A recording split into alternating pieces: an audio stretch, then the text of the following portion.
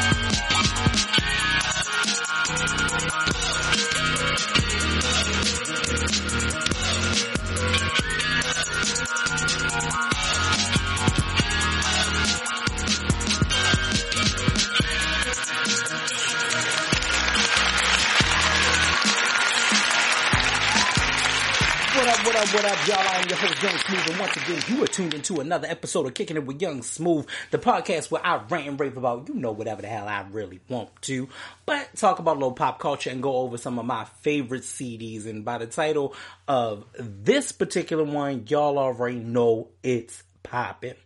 So don't forget, you can check me out on SoundCloud, iTunes, TuneIn, Google Music, which is YouTube Music, Google Podcasts, Spotify, and the YouTube Music. Don't forget, for my Apple users, use your Purple Podcast player as well. Make sure you download, like, and subscribe. And on the YouTube channel, make sure that you click that notification bell, and subscribe. So last week, I had my man Wish Granted on there. We had an amazing fun time, a great interview. So make sure y'all go and check that out on the YouTube page.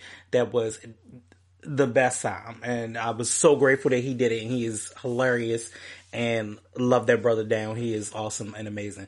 And what else was I going to say? Something else I was going to say about that. My next interview will be coming real soon. I know I started only to take a week off, only just because the wife's birthday falls on that Friday, so I want to make sure that I get back into it. And I think my next one is planned for the following Saturday. So definitely let's get into that. I think this is going to be dope.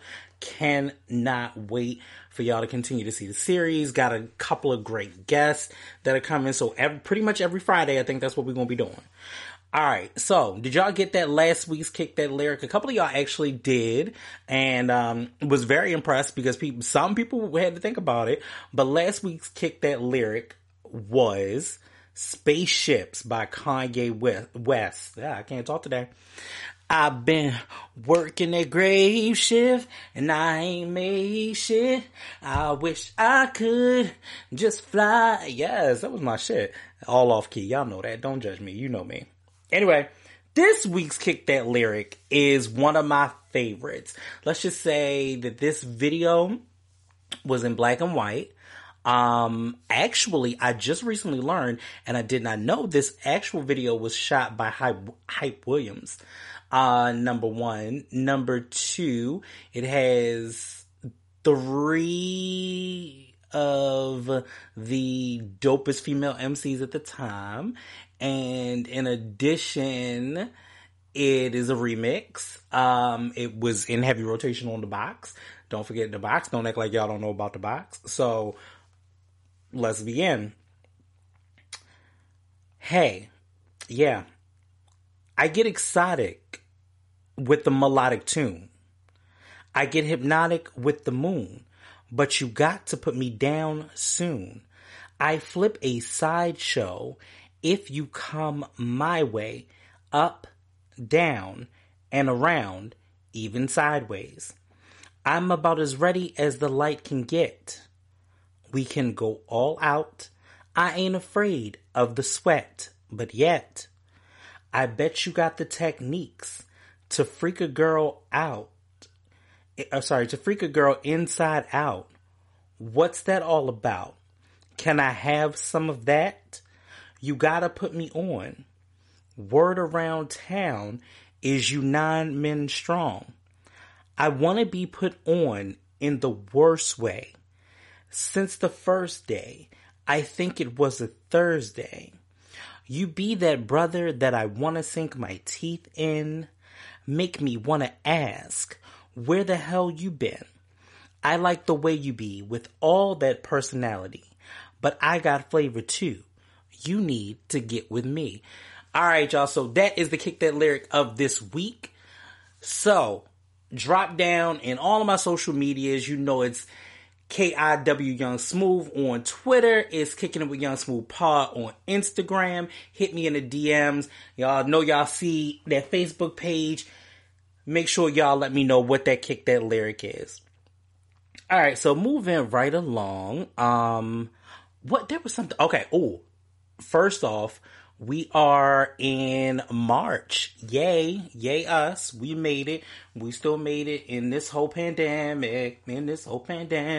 Don't nobody know why. We still going crazy in this pandemic. Had to do my pandemic dance because I'm tired. I'm just tired of it. But March 1st I'm recording this as of March 2nd. So yesterday, the Notorious B.I.G. I Got a Story to Tell, documentary came out. I like it. It was good. I like the fact that it didn't focus so much on, it really didn't focus so much on just like the murder and so much and all of those good things. And, you know, even they talked about a little bit about, his beef with Pac or whatever. But I mean, of course, all well documented and known. But they talked to a lot of people that knew him. They talked to D-Rod.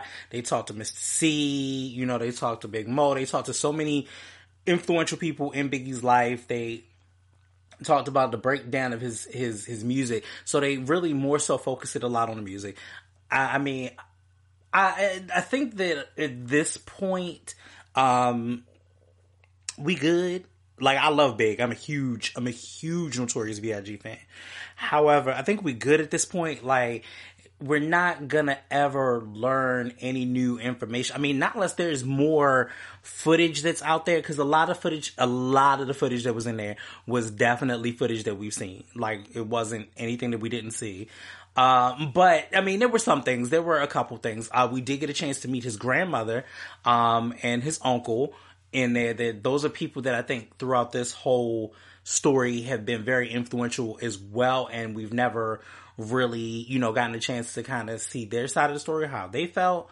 But, the usual suspects were there. Diddy was there. Faith was there. C's was in there, so it's pretty much the same. I think that we do need to kind of, I don't want to say move on, because I don't think that's really the thing, but I don't know if we have any more. It's been almost 30 years. Like, do we have any more else to talk about this? Really, honestly, I would love for it just to be solved. Nobody is officially saying anything, because if anybody says anything, it leads back to somebody else. You know what I'm saying to you? So I don't think that we'll ever get a concrete answer on what happened, but his legacy definitely lives on. Like last year, he was inducted to the Rock and Roll Hall of Fame. The Ready to Die is like Diamond now, I think, if I'm not mistaken, is like over 30 million albums sold. So it is great. The legacy is really good. And that's an important thing too. I was talking to one of my cousins about legacy, and I've also talked to my little sister, about legacy. And it's important to distinguish what you want your legacy to be and how you want to go about it. You know what I mean? I think people find their legacies through their children, of course.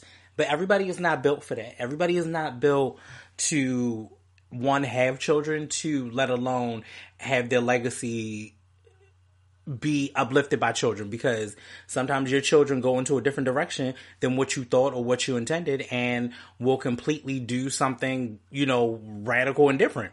So you hope for the best for them. You hope that they push forward and all that good stuff. But I don't think that we should always put that much stock in our children to be what we think that we want them to be, because they're going to live their lives, and they're going to live in a world and a time that is going to be foreign to us eventually. And you're going to be like, we didn't do this. You know what I'm saying? I don't know what this is. So, but legacy is very important. And I also say that legacy is very important because as much as we okay, there's a lot of Biggie stuff that still is coming out, his legacy will still reign important, because think about it. Tupac's legacy is not the best at all.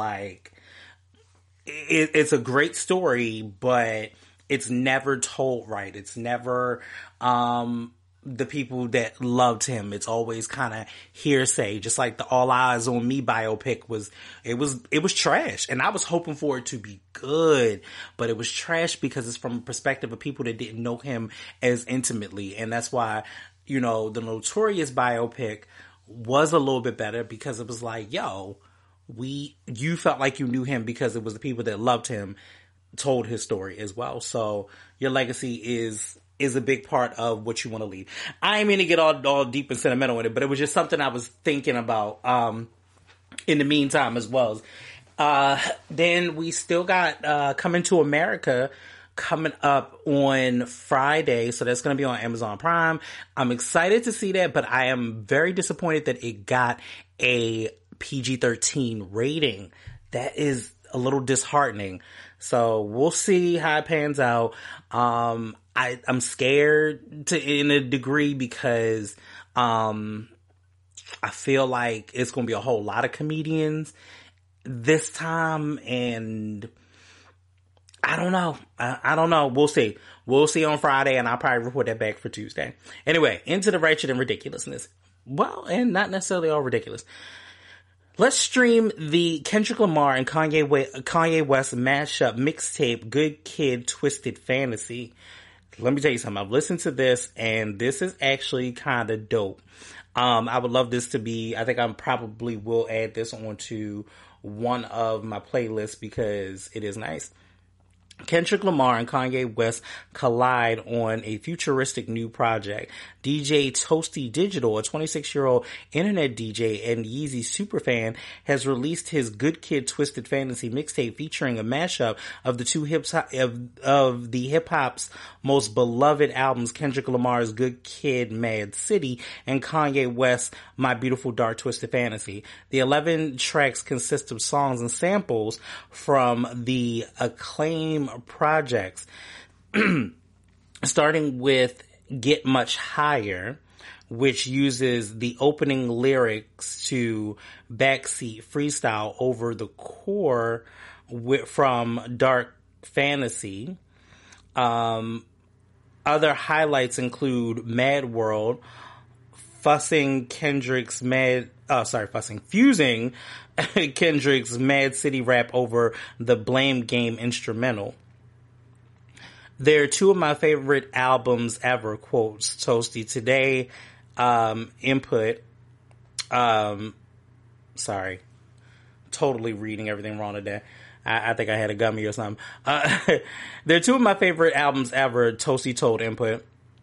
Both came out at a time when I was getting really into making my own music, so they definitely influenced how I thought an album should be put together. The project even comes with its own backstory set in the year 2050 when the world is ending and Kanye has been missing for 30 years. God damn. Kendrick travels into space with a mixtape serving as the soundtrack to his cryogenic sleep. I think it is, like, I've listened to it. It is dope. It is a great fusion. I didn't read that last part originally, but, I was like, yo, it's a thing. Those would not have been the albums that I could have ever thought to do a mashup to put together, but yeah, it's like lyrically he'll take a different song, it goes into it, it melds well. I love when artists and DJs do that as well. I have a DJ friend of mine if you guys listen to one of the older shows, Empire was supposed to be doing a whole situation between Biggie and Pac and doing a mashup like that as well. So I'm still waiting for him to finish that years and years and years later. But who knows? we will see. Moving on.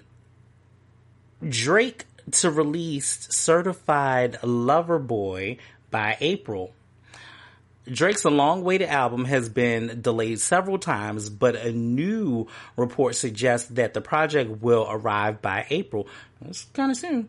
While going live on Twitch, DJ Academics claimed that he spoke with a Toronto rapper who told him that CLB is nearing completion. Quote, Drake told me that it's going to be dropping before April, said Academics. Quote, so he's not waiting until the summer, this shit, April, before it drops. Okay. Drake's 6th studio album was originally due last summer before being pushed to January 2021. According to Academics, Drake is in no rush and will announce the album's release in advance. He spent so much time on this project, he's not trying to put out a surprise project. That was just thinking about that too, like, would he do a surprise project? He's gonna let people know at least a week before. Last month, Drake released that he planned to release the follow-up to 2018's Scorpion in January, but he was still recovering from his knee injury.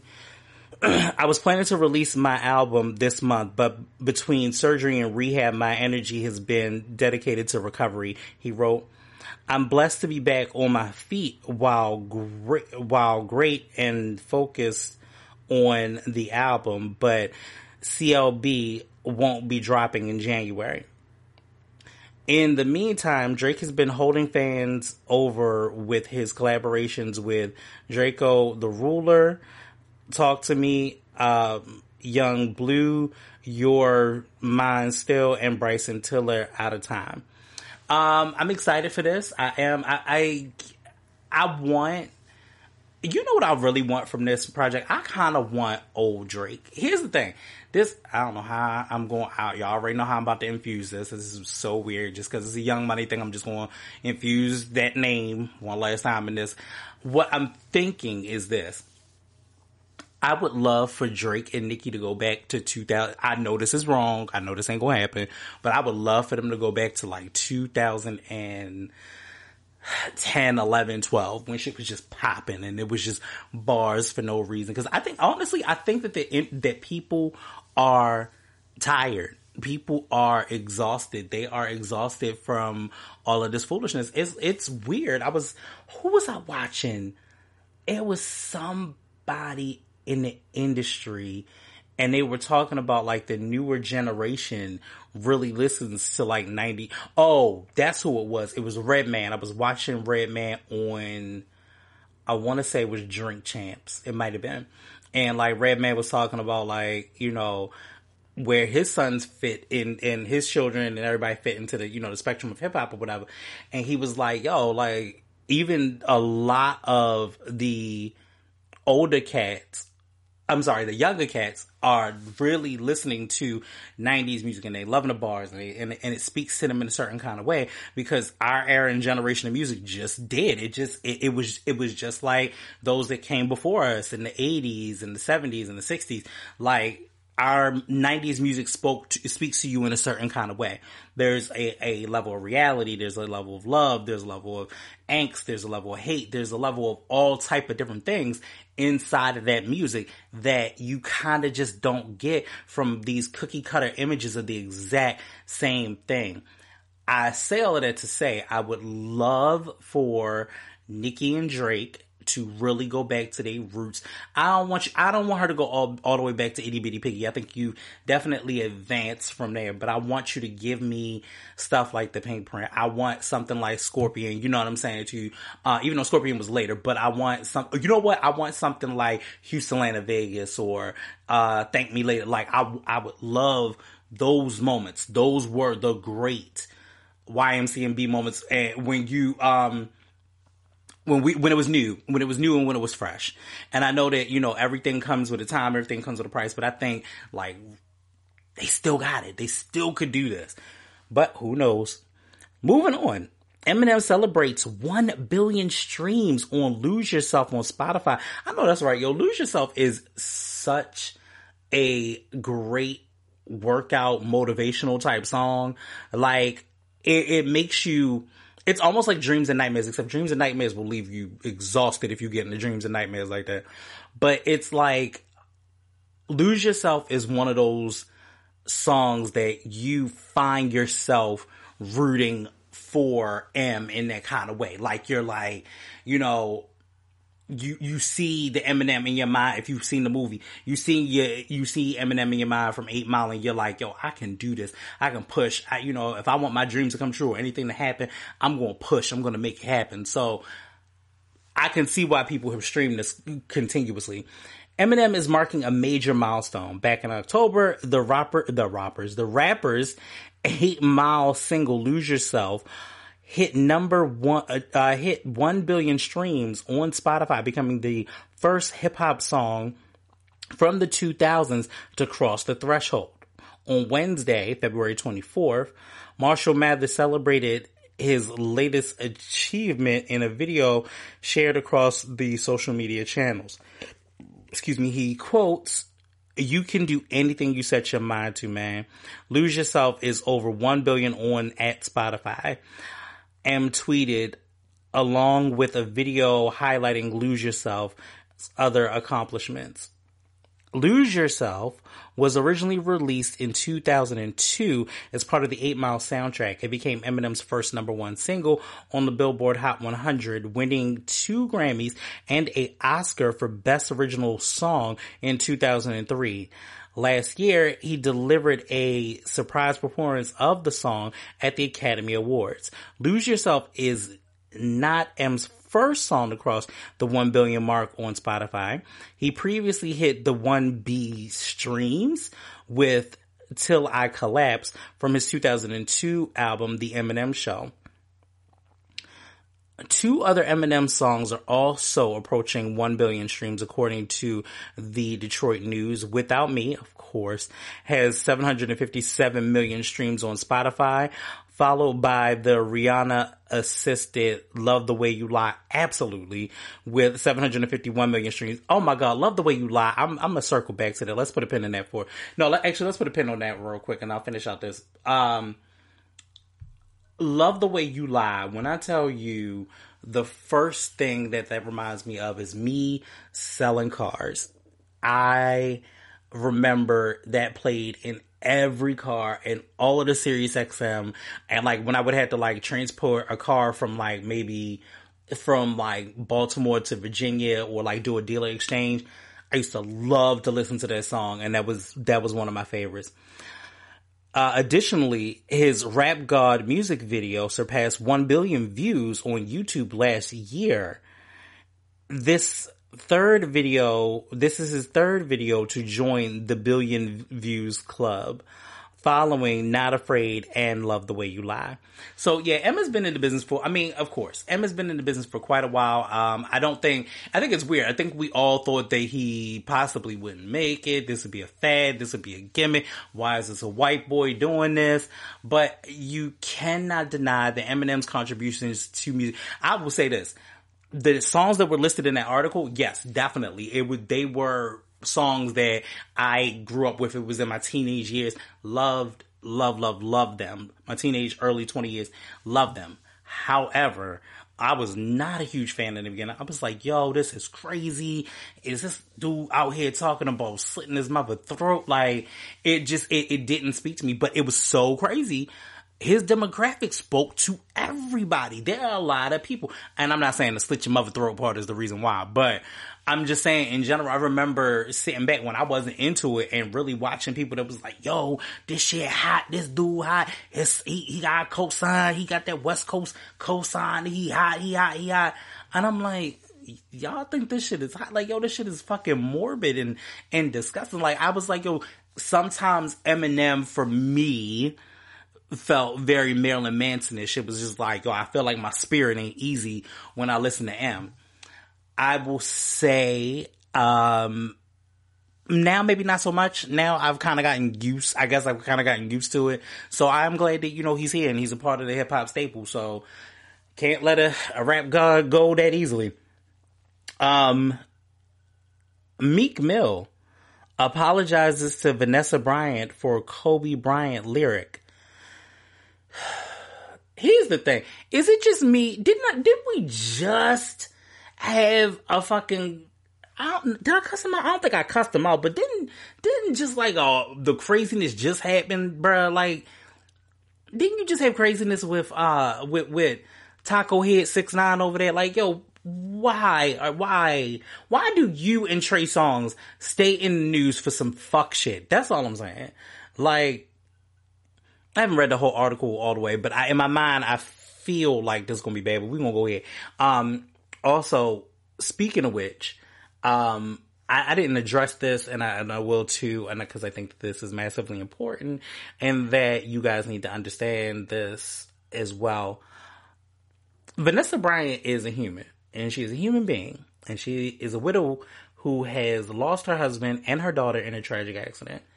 I don't know why I was seeing this on all of the streams back there in January, but why for the life of me was y'all out here, not my peoples that listen to this show, but why the hell was y'all out there really giving this girl the blues because she told the NBA not to celebrate Kobe Bryant? And y'all was really in her mentions and her inboxes talking about Kobe was like a dad to me. You need to find other role models. That man will never know you, bruh. Like, that will never happen. He never would have known you. And shout out to the Read because they made me think about that, and I was listening to it. But I don't understand why this world has gotten here. Like, how have we gotten this far and this emboldened that you think that you can just say something to somebody who has lost not only their husband, but their child too? You feel what I'm saying? Like, I think that is sick. I think y'all really need to rethink on how you address your love and fandom for somebody. Like, that is unhealthy as fuck. Speaking of unhealthy, let's go back into this. Meek Mill is making amends for his controversial lyric about Kobe Bryant. The rapper has apologized after Vanessa Bryant called him out for the disrespectful line where he references the fatal helicopter crash that killed her husband and daughter Gigi. See, this is the shit that I'll be talking about, and several others in January of 2020. Yeah, and I never ever lack. I hate niggas that can't spell. I'm going out with my chopper. It'd be another Kobe. Wait a minute, I read all of that wrong. I'm sorry. Yeah, and if I ever lack, I'm going out with my chopper to be another Kobe. Meek raps on the leaked collaboration with Lil Baby. Well, there you go. It was leaked. Leaked usually means y'all niggas put it out. After the snippet surfaced, social media put Meek on blast, with some even calling for his cancellation. And that is another thing too. cancellation and cancel culture is a whole thing. Y'all niggas talk big shit about it, about, oh, this person canceled, that person canceled, and the next thing you know, you're still supporting it. So I don't want to hear it. On Monday, February 22nd, the NBA star's widow took to Instagram to address the insensitive and disrespectful lyric. Dear at Meek Mill, I find this line to be extremely insensitive and disrespectful, period. I love that. I know that's right, Vanessa shit. Get to the point. Like, look, fuck that. I ain't gonna cuss you out. It's disrespectful. Take the lyric out, or you know what I'm saying. Suffer the repercussions. So that's what she wrote. I am not familiar with any of your music, but I believe you can do better than this. If you are a fan, fine. There's a better way to show your admiration for my husband. This lacks respect and tact. Words that I don't think Meek is familiar with. Meek later announced that he had apologized to Bryant in private. I apologized to her in private earlier today, not to the public, he tweeted. Nothing I say on my page directed to a internet viral moment or a family of a grieving woman. If you care about someone grieving, change the subject. Real quick, sir. Here's the thing. I understand that you gave this apology in private. Commendable. But technically, because you did the wrong in public, you should have publicly apologized as well. Because part of this, and this is just my opinion, but part of this at the end of it is like, yeah, I apologize to her so y'all can suck my dick. Like, sir, that's not really, one, that's not an apology. And two, you should have. I feel very much so, and I want to try to practice what I preach in this. If someone does something to you and it is a public humiliation, and then they turn around and they need to apologize, they also need to apologize to you in what? Public. If they do some shit and it's in private, it's between y'all, yes, absolutely. But if it is something that is a humiliation that is in public, they should publicly apologize. Shit between you and that person, that's one thing. But yo, you leaked the whole song disrespectfully. Said, yo, here's the thing. Shout out to Crystal from The Read. I'm going to use this because it makes sense. Words mean things. You literally talked about,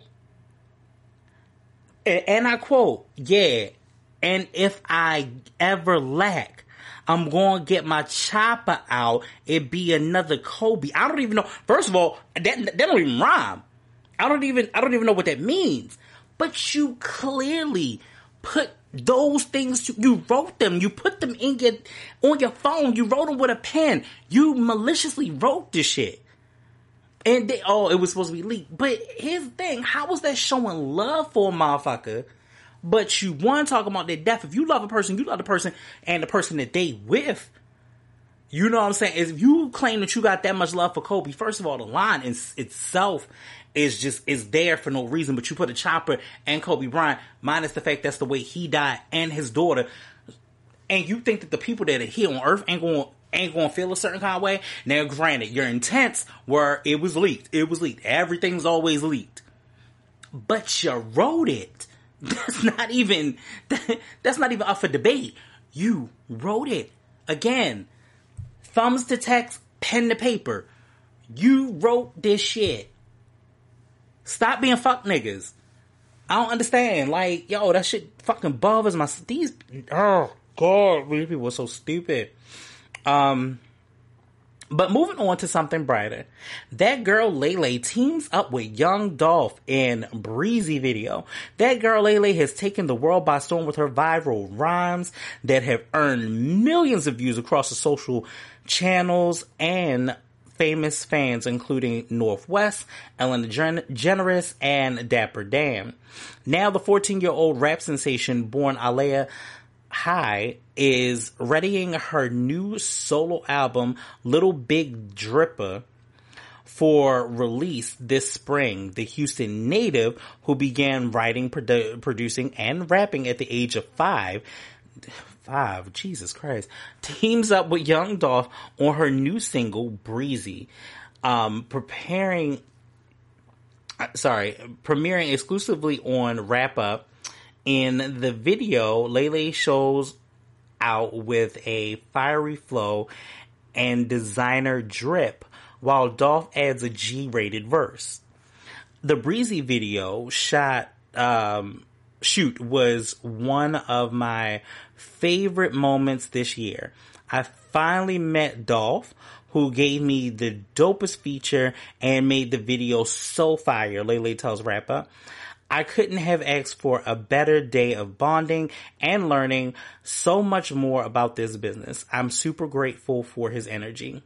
In addition to Dolph, Big Little Dripper is set to feature appearances from Houston legend Bun B, as well as Lele's longtime collaborators, Little Blurry, Little Trio, King Harris, and Zaza.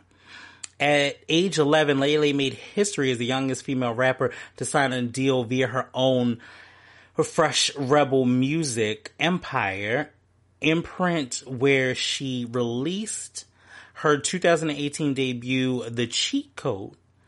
The building mogul also has an overall production deal with Nickelodeon, which includes 2 full-length feature films and an original TV series. The girl is working. Why are y'all on y'all asses? Okay. She gonna be something. I don't even hate to say it. I love to see things like this. Like, I've seen and watched this girl. I watched her she's been on a complete grind from just freestyling in the car with her dad, that's what I originally know her from, to, about to have signed deals with Nickelodeon, your own labels and stuff. Like that, those are the type of girls to look out for. Those are the type of girls to make sure that y'all watch it, because on some realness, I think that, the tide needs to turn. Me and my cousin was also talking about this. The tide needs to turn for females in music, because what is very much so happening is this. Excuse me real quick. What is very much so happening, I feel like I have to sneeze and that's going to be horrible. Anyway, excuse me. Sorry, y'all. Sorry. Anyway, the tide needs to turn, because, all right. So, when you have our 90s situation, you feel what I'm saying to you, and you have like the Little Kims, the Foxy Browns, the Eves, the Trinas, Missy, I say Eve, Trina, Missy, Rod Digger, Lauryn Hill, so on and so forth. You had different facets of women that you were able to take from. And the same thing went for the men, because you had like Busta Rhymes, Tribe Called Quest, Q-Tip, Nas, Big J. Like, there were different elements from each. Hell, LL Cool J was still amazingly hot. I just listened to some old shit the other day and I was like, damn, I forgot L had so many bars. How can I forget that the GOAT got bars? But you had so many different type of flavors, and everybody was playing with music and the different bars and cadence and flows and all of this stuff. This is not happening anymore. It is all the same. Now, there are some that are having some standouts. Like, I like the girl Flo Milli. I love the good cosign from Missy for Bree Runway. I like her. Was it Bree? Yeah, it's Bree Runway. I like her thus far. I like Malibu Mitch, in the female game. I like Cash Doll, even though there are too many dolls. There's too many dolls in the dollhouse. Like, that is literally a thing. And is there anybody else that, and I like Rhapsody. I do like Rhapsody. And here's the thing. I like Rhapsody, and I think y'all be sleeping on Rhapsody. And, I like Mulatto, very much so. Yeah, like Mulatto. I think that's pretty much. I mean, again, there are some other ones that I've kind of been listening to. Oh, you know who I like, and this is some weird shit. And if y'all listen to it, you'll understand. I like Cupcake too. Cupcake is very underground, and originally her lyrics had been very, very raunchy, very nasty, and she still want to look out for. And I think that if people took more time for Cupcake, you'll get it. I think that maybe her appeal is not quite what everybody's used to, but I love the fact that when she spits, like I've listened to some of her stuff, when she spits them bars. So there's no denying it. But yeah, what I was saying was we have had all of those girls back in the day, and it was a different variety of girl. You feel what I'm saying? Like, it was a different variety. Everybody now is a cookie cutter shape.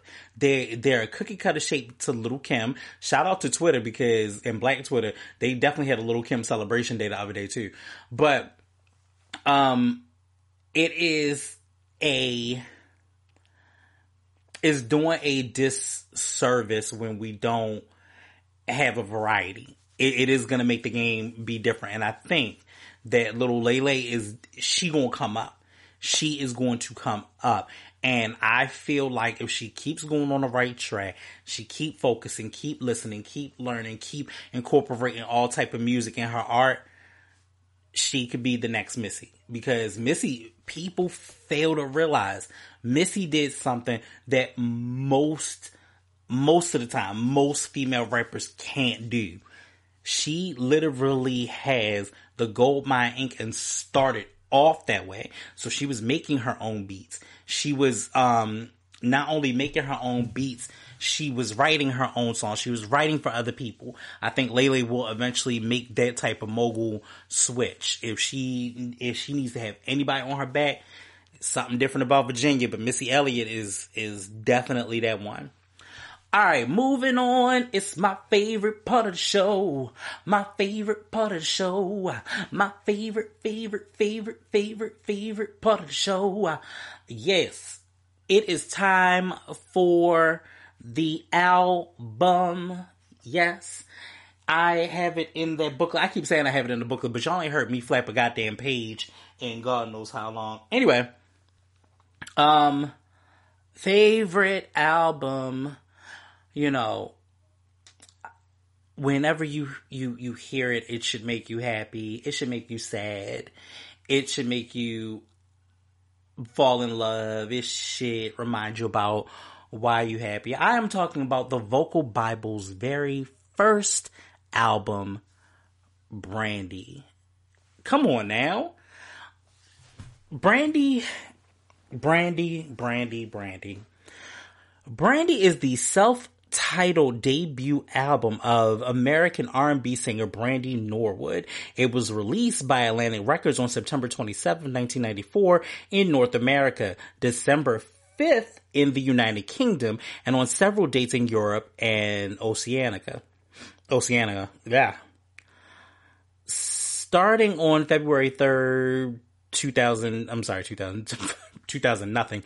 Starting on February 3rd, 1995, the album contains a range of contemporary genres, and the songs are a mix of soft hip-hop, soul, pop, and contemporary mid-90s R&B. They are chiefly... Sorry, I'm my bad. Okay, I was tripping. I'm sorry. I thought I heard something. I was like, what is going on? I did. It was my neighbors. I'm sorry about that. And I'm leaving that in too. They are chiefly produced by Keith Crouch, who would contribute all 4 song releases from the album. Aside from Crouch, Norwood worked with a range of other writers and producers, including the group Something for the People, Avril McClinton, and Damian Thomas. Upon release, Brandy received generally positive reviews from music critics who complimented Norwood's appearance as well as the album's timeless appeal. It became a commercial success as well. While You know what else I gotta do when I do these? I gotta do Monica. I just thought about that. While initial sales were slow, the album reached the top 20 of the U.S. Billboard 200 and was certified 4 times platinum by the RIAA of America. Again, today I need to drink some water, and I left my water bottle upstairs, and I'm upset. Selling over 2 million copies in the United States. It experienced similar success in the United Kingdom and Canada, where it was certified silver and gold, respectively. Worldwide, the album has sold over 6 million copies. 4 singles were released from the album, 2 of which became #1 hits on the Billboard Hot R&B Singles. I Wanna Be Down was chosen to be the album's lead single, reaching the top 10 in the United States and the top 20 in Australia and New Zealand, and the top 40 in the United Kingdom.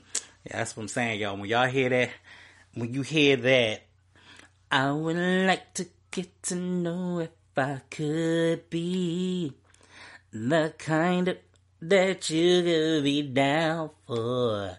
'Cause when I look at you, I feel something tell me that you're the kind of and I should make a move on. Oh, yes! When you hear that, you know. Yeah, I had the HUU right here. The song was certified.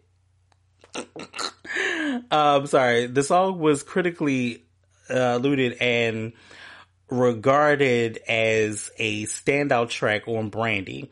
The album's second single, Baby, Baby, Baby, Baby, Baby, think about you all the time. Yeah. Sorry, my bad. I had to give y'all that. Baby was also received and charted even higher with the following 2 singles, Best Friends, I'll Be There for You when you're going through, and it you hate me. I forgot the words, but yes. I actually, damn, that's funny. I think Best Friend is one of my ringtones for one of my best friends. That is hilarious. And Broken Hearted. I know I'm young, but like see enough to know that you don't fall in love overnight. Yes. I am not the vocal Bible, but that was my shit. Also reaching the top 10 in the U.S., Norwood established herself as one of the most successful of the new breed of urban female vocalists to merge during the late 90s. It also garnered Norwood 2 Grammy Award nominations for Best New Artist and 1 for the album's second single, Baby, for Best Female R&B Vocal Performance at the 38th Grammy Awards in 1996. Already a Grammy Award. And you were only like 16, 17, but 16. Yeah, roughly about 16. Cause I was Brandy, I'm 38. No, I'm 37. Damn, why am I over age? I'm 37. So Brandy is about 4. Yeah, so I was about like 12. Yeah, cause Brandy is about like 5 years older than me. Cause I think she's 41 now. So, but yes, Baby, Best Friend, Broken Hearted, some of the most amazing songs on there. Love them. We'll listen to them to this day. And I Want to Be Down. Of course, I Want to Be Down. I'll listen to, but if you know me, you know me. You know me. Got to listen to the I Want to Be Down remix. Great song.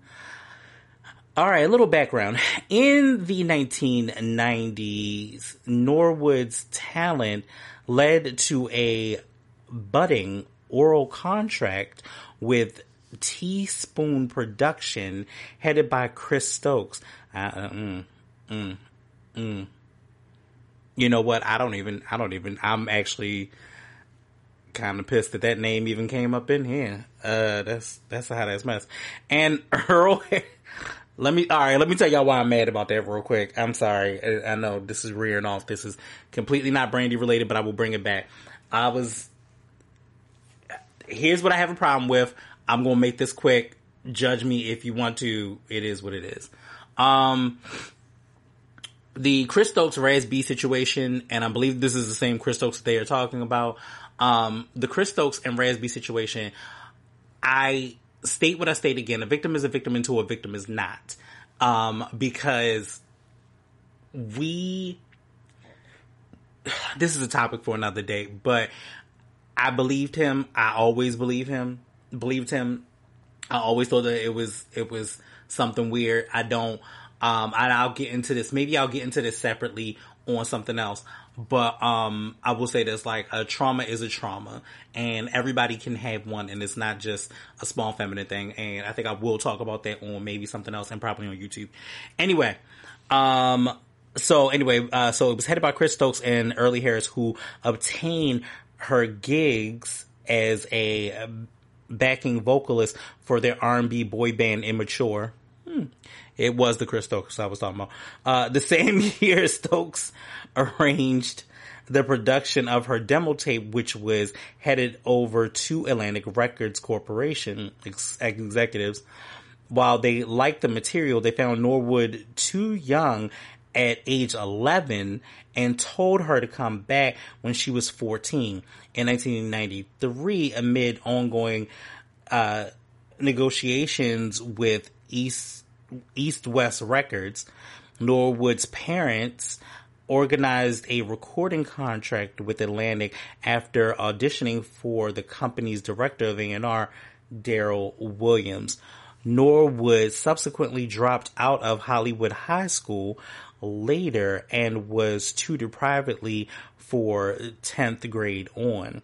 During the early production stages of her debut on the Atlantic label, Norwood was selected for a role in the NBA sitcom Thea, portraying the 15-year-old daughter of a single mother played by Thea Vidal. A broadcast to mediocre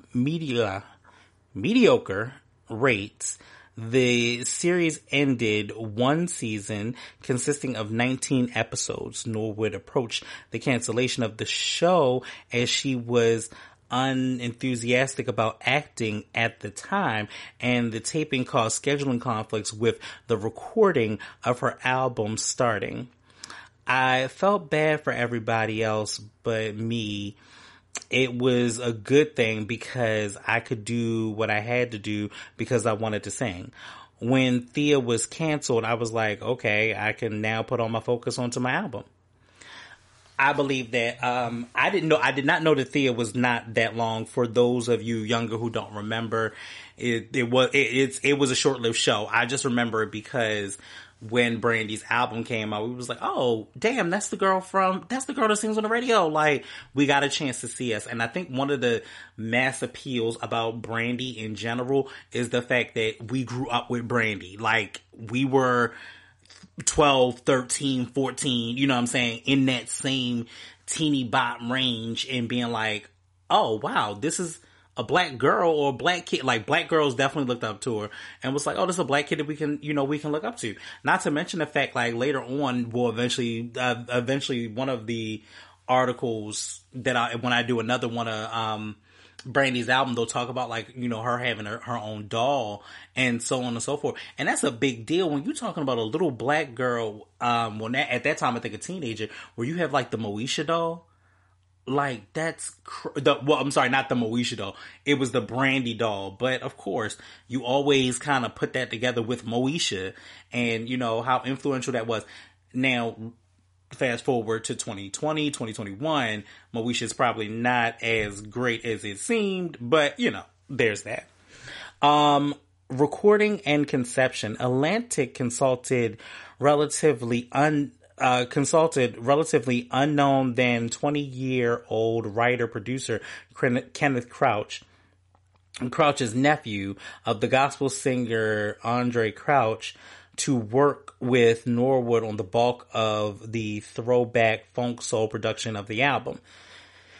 Norwood noted that her collaboration with Crouch was very important to me as a young artist.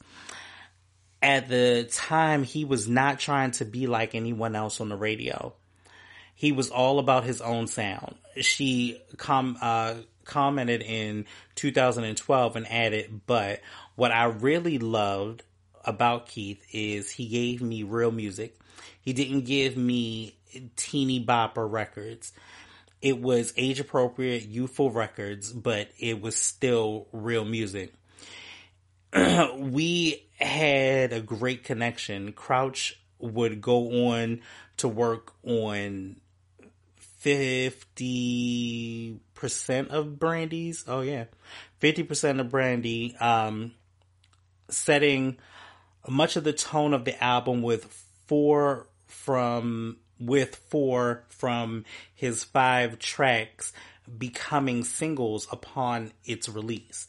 While recording her vocals with him, Norwood was impressed by several singers, citing Whitney Houston and gospel group The Clark Sisters a major inspiration, particularly on Moving On. Ooh, that is a good song too.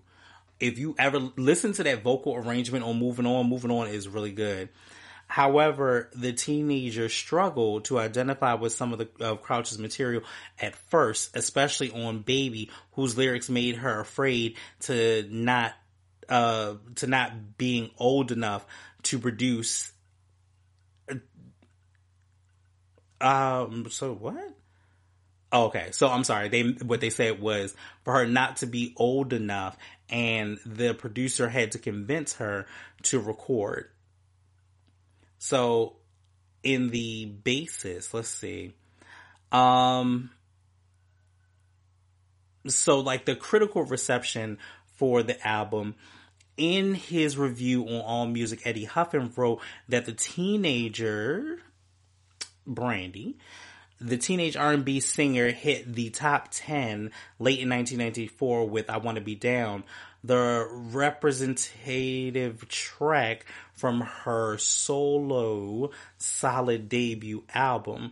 Brandy knows her way around a hip-hop beat, layering tender, tough vocals over spare arrangements like a lower-key Janet Jackson on a more stripped-down Mary J. Blige. That is a good situation, like a more stripped down. I wouldn't even say stripped down Mary. Well, okay. Yeah, I wouldn't use a stripped down Mary J. Blige. Like, Mary can sing, but I don't think that Mary's appeal is from that. I think Mary is like the it girl. She just has the it factor. Good songs and crisp productions make Brandy a moody, moving success. 2007 vibrated Brandy among the 150 most essential albums since its launch. The magazine found that Brandy's debut is slow, deliberate, and naive, not lack of accomplishments, but because the best moments here sound as wide-eyed and new as a first date. Agree. I can agree with that. People compared the effort with Aaliyah's debut album, Age Ain't Nothing But a Number, which was released 4 months prior, writing, while everything about Aaliyah seemed here and now, Brandy's well-groomed blend of gentle lit hip-hop and pop soul was a more timeless appeal. With the poise and sassy confidence of a diva twice her age, Brandy makes her love songs with tributes to her little brother. So I will say this, speaking of which, at the time, we definitely had that. The younger singers, we had Aaliyah, we had Brandy, and we had Monica. Like, that was the 90s Holy Trinity. When we talk about, like, Beyonce, Nicki, and Rihanna, like, Brandy, Aaliyah, and Monica were that whole trend. I did not mean to make that rhyme. I know that rhymed in the initial, but I didn't mean to make that rhyme. But however, yeah, like they were definitely our holy trinity of, of like those singers. Aaliyah was definitely street but sweet. Monica was that Miss Thing, had that edge, and Brandy was very, very polished. And it was a different time. It definitely was. So, going over the track listing, let's start Moving On, which is the introduction song. Like, literally, when you listen to Moving On, you do get a real gospel root from it. And what some people don't know is that her dad actually sings some of the background vocals sometimes. I don't know how many albums he's done it on, but I know he has done it quite frequently for her and some of the gospel songs. It was another song that he did that is popular that he actually sings the backgrounds on too. I want to say it, like, he fills out the background harmonies, and I think it was in Broken Hearted. I'm not 100% sure, but I do remember her saying something like that. Track number 2 is Baby. Now you get a little bit more upbeat.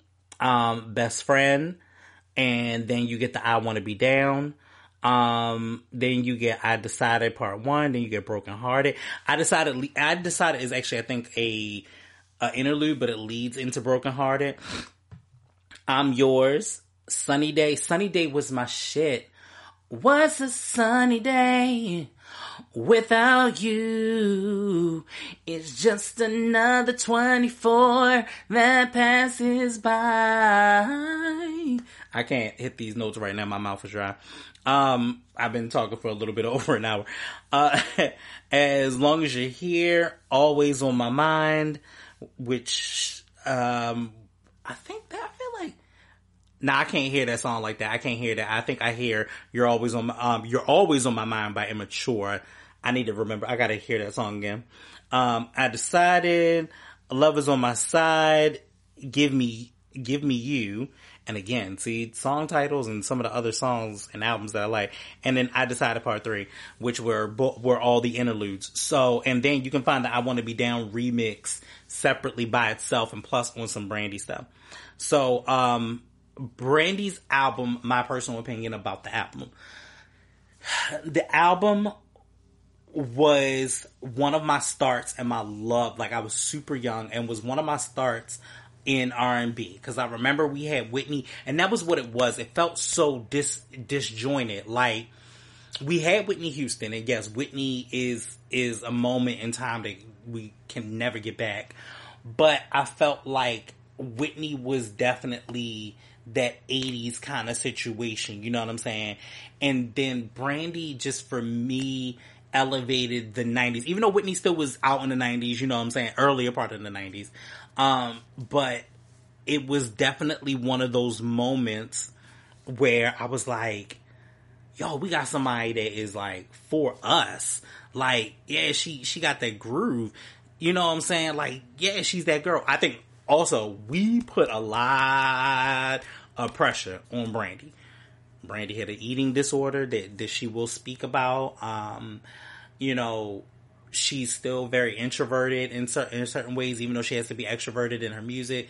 But yeah, so we did put a lot of expectations on Brandy that were big. But for me, this album reminds me of a time when it was a lot of great summers. I definitely had a lot of great summers. I had a lot of great summers in my dad's house. You know, my stepmom, like all of us being there together. All of my cousins, once they, you know, came to live with my stepmother and my dad, like to have all of us in there in those moments it was great. Looking back at it, I'm like, yo, we had such an amazing time. And I just remember Brandy being one of the tracks that we played. We played this out, and here's the thing. When we got an album, we played an album. And I remember playing this. I used to play this all the time at my dad and my stepmother's house, and I would be in the basement with my cousins, or I'd be in the basement by myself, and I literally would play this album, and it made me feel good. It was very up. It was, you know, very down. It was all of the things in one. So I was super, super impressed, to have this in my life, and I'm glad that I still have this album to this day. Like, I don't know what I'm gonna do with a CD, but I'm gonna keep them. But yeah, so I think that this was definitely one of my favorites. It just, every time I hear it now that I think about it, it just takes me back to that moment or those moments in the 90s. So I absolutely 100% love this album. Like I do with all of the albums, I have a great rating and rapport with them. I love them. I love them, absolutely. And they're all my babies. Like, all of these albums that I ever bring out to talk about mean something to me. So, just want to go ahead and wrap on up this show. Don't forget, if you have not checked out the new interview with Wish Granted, you can check it out at Kicking It With Young Smooth podcast on YouTube. Made it very easy for y'all because that is very important. So, let's go into the utmost of the utmost. Fear, false evidence appearing. What? Yes, false evidence appearing real. I don't know what the hell just happened to my mind. Yeah, why did that stop? I don't know. Anyway, it's only real in your mind if you make it real in your mind.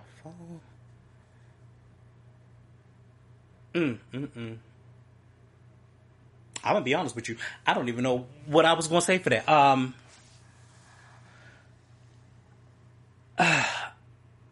I think I don't know what else I was gonna say. I think the gummy has kicked in. Don't judge me. I feel y'all out there judging me. I forgot what I was gonna say. I'm gonna keep all this in because I know somebody's gonna be like, "This is the dumbest shit ever." I did. I literally just had a moment. I think the gummy kicked in. Fear. False evidence appearing real. I feel happier about it now. I don't know why my mind went to 30 different places and y'all, there literally was a pause. And so now I'm a drug addict. That's some bullshit. Okay. It's time to go. It is time to go. It is officially it's officially time to go. Fear, false evidence appearing real. It's only real in your mind if you make it real in your mind. And the real shit is I'm probably a fucking drug addict because I keep Note to self, if you ever listen back to this far, you do not need to take gummies no more. That's ridiculous. It's so bad. This is so bad. So, don't forget that you can find me on, this is bad. Don't forget that you can find me on all of your social medias, and in addition, you can find me on SoundCloud, iTunes, TuneIn, Google Music, which is Google Music, which is now YouTube Music, Spotify, and don't forget, for all my Apple users, the Purple Podcast Player is where you get all of your podcasts as well. I will never take a gummy and do a show again. That's what I will not do. Absolutely not. But you just kicked it with Young Smooth. Now, don't you feel better about it? I hope I do, because this shit right here got me fucked up. I cannot. What am I doing with my life? Alright, y'all. I will see y'all next week.